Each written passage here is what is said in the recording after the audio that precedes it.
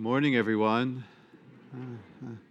Friends, our first reading explains to us what happened, how sin first entered the world, and it comes by way of disobedience by people and by plan for all of us to remedy and to fix what had happened. And he did so because he's mean? No, because he's a good God. He did it because he was angry? No, he did it because he loved us. And in our gospel, we're told about how Mary becomes pregnant, and she will bear the very Son of God. So my friends, on this solemnity of the Immaculate Conception, oftentimes Christians, even within our Roman Catholic rite, become confused by what we are celebrating today. And so the Immaculate Conception means that Mary was preserved free from all stain of original sin from the moment of her conception in her mother's womb. Do you remember her mom's name? What's her mom's name? Saint Anne. And we are told by the Church the singular grace and privilege, as Blessed Pope Pius called it, was given to Mary in view of her vocation to be the mother of the world's Savior. It would be unfitting then that she who would bring forth the sinless one, Jesus, should herself be stained by original sin. The Immaculate Conception of Mary in her mother's womb and the virginal conception of Jesus in Mary's womb are necessary parts of this most critical event of salvation history and of our personal lives. It is only when we see Mary's privileges in relation to our own needs of salvation and grace that they stop being this dogma, as we call this teaching that seems so hard to understand, and instead they become precious words to us. Mary was given many graces, and most of them have something to do with you and I, not so much her.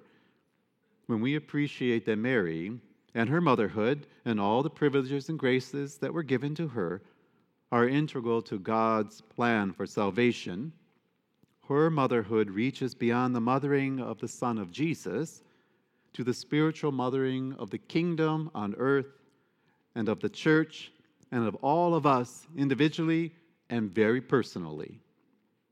Her vocation has not ended as she, by God's will, this is God's will, this is His plan, continues to assist you and I, who by baptism are now her children. Today's solemnity provides me with the opportunity to tell you this, so I hope you will understand, but it also gives me the opportunity to talk about her. So I want to talk about Mary. A lot of times people see her as the stained glass window and the statue, and almost unnatural, but she was very natural. She laughed and she cried and she played when she was little, and when she got older, she did many things that a mom has to do. She has to cook and clean. She has to argue with her husband. What? No. Yes.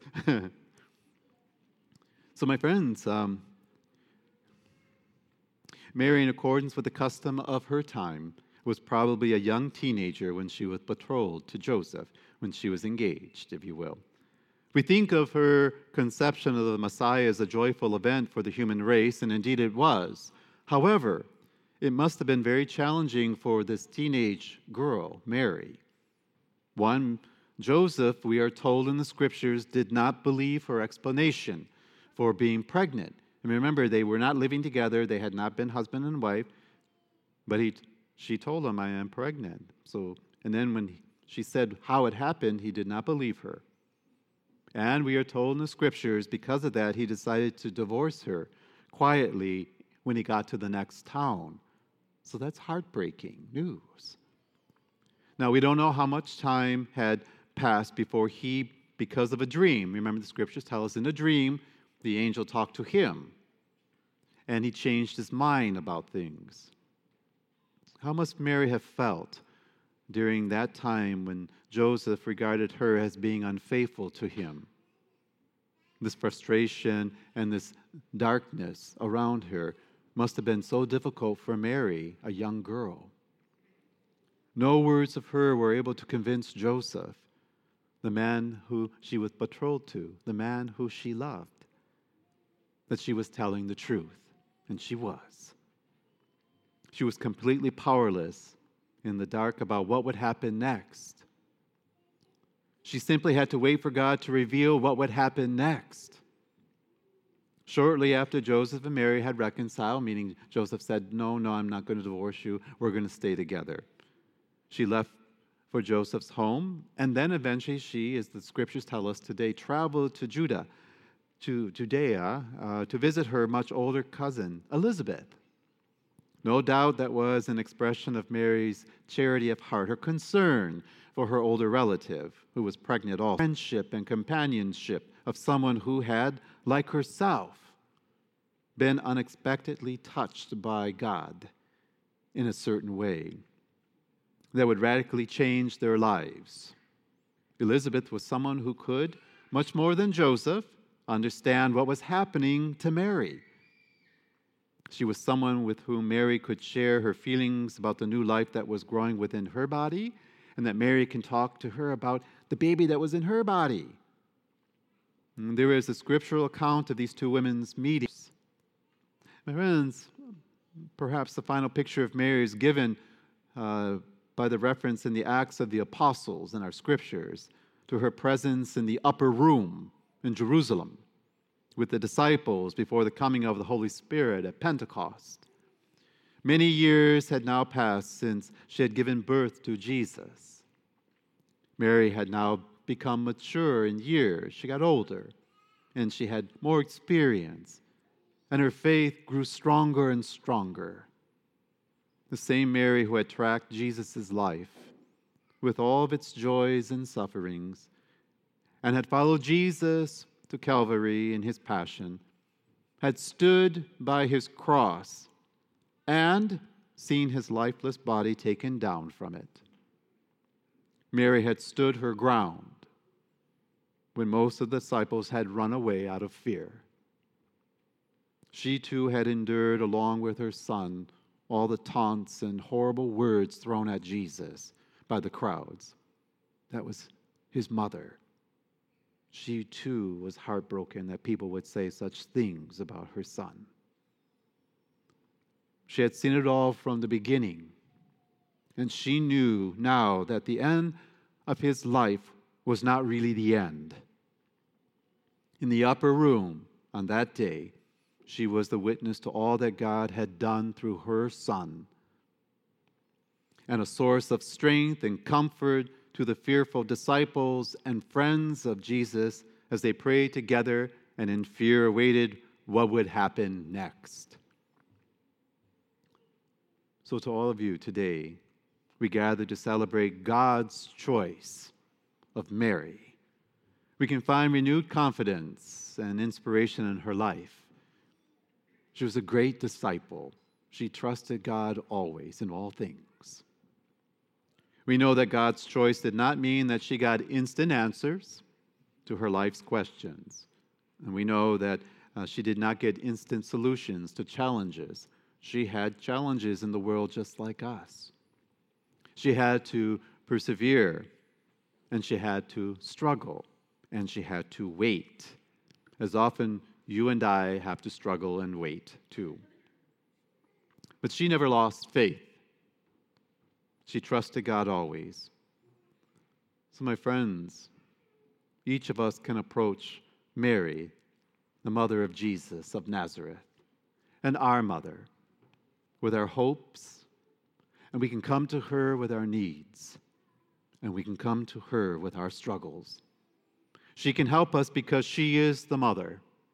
And being a mother, she can understand our difficulties. And after having understood our difficulties, for she herself knew challenges, she will help us by God's grace and for the glory of her Son.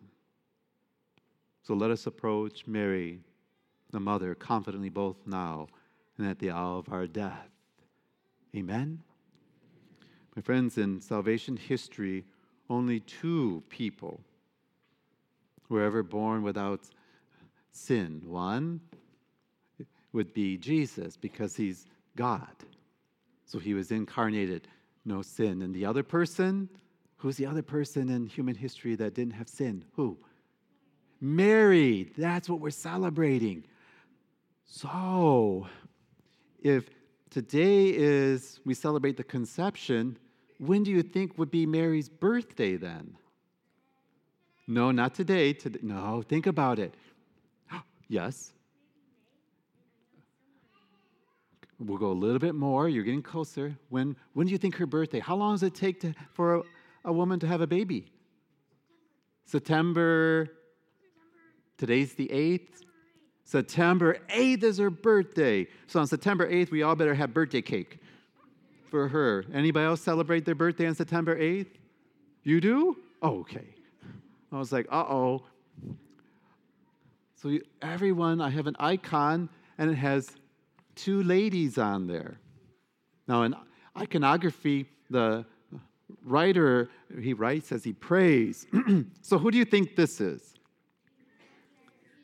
Aha. Who said Mary?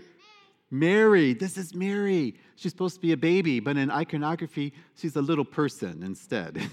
But that means baby. So then who would that be? There's another lady. And St. Anne.